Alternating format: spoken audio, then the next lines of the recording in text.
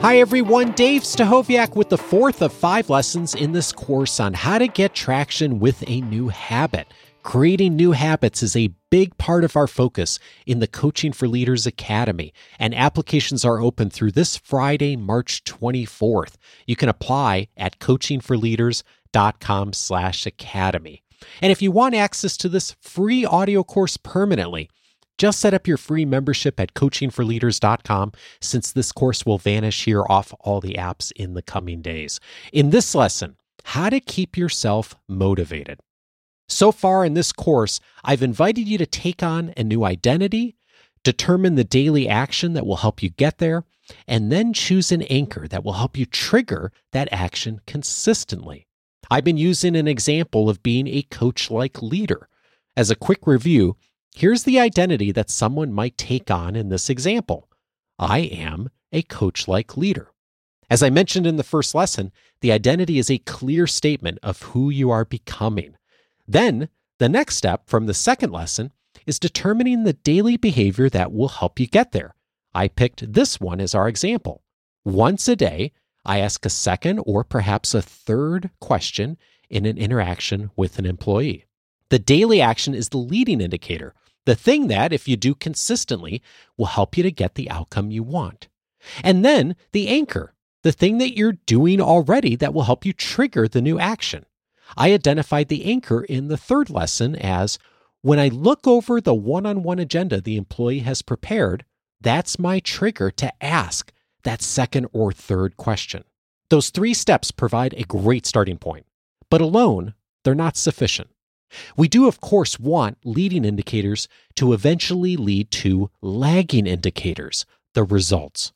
And nothing is more motivating for a lot of us than seeing the good results of the actions we're taking. Most of us do a lot better keeping ourselves on track if we have success milestones along the way. It's why so many of us get motivated by getting those certificates and professional programs, or seeing the rating we received on this year's performance review, or getting those little rings and badges closed on Fitbits and Apple Watches for health tracking. We all know that those indicators are not fully representative of our efforts or of the value we bring, but they help us to know we're on the right path. And they help us just to be a bit more brave and to find a sense of confidence in the work that we're doing. Do the same thing for yourself as you take on getting traction with a new habit. You can do that by deciding in advance what the indicators should be along the way so that you recognize the progress you're making. So let's go back to this identity of being a coach-like leader. For this identity, I want to establish for myself in advance what the success indicators will be, so I'll recognize my progress along the way. Here's a few I'm zeroing in on for this identity as example milestones.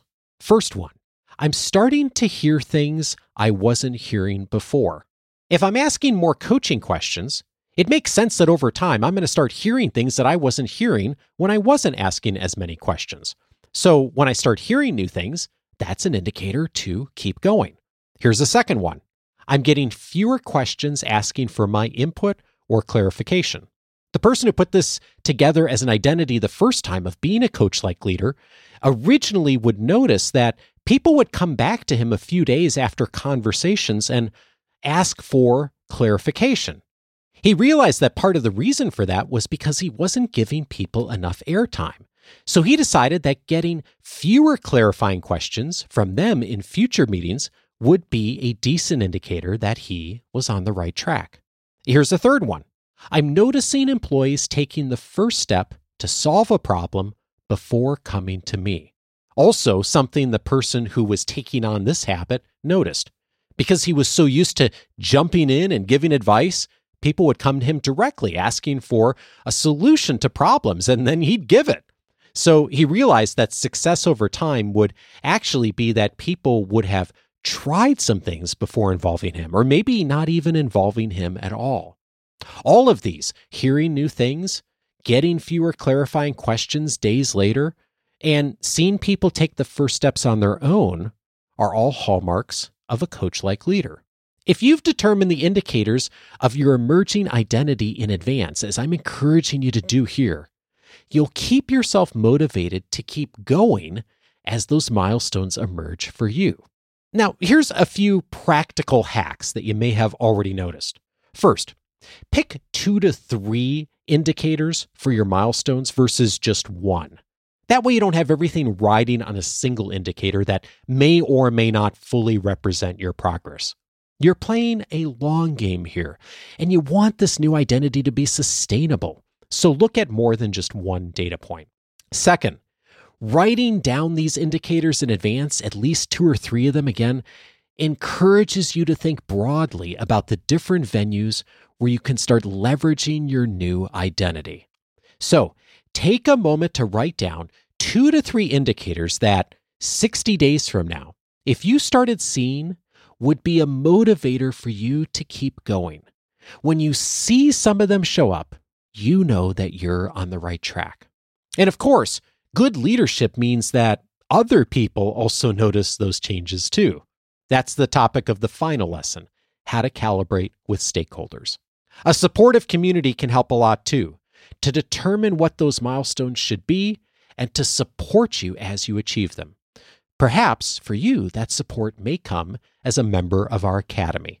Applications are open to the academy, and you can discover more and apply by this Friday, March 24th at coachingforleaders.com/academy.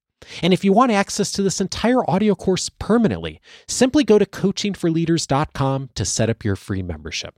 In the next lesson, how to calibrate effectively with your stakeholders.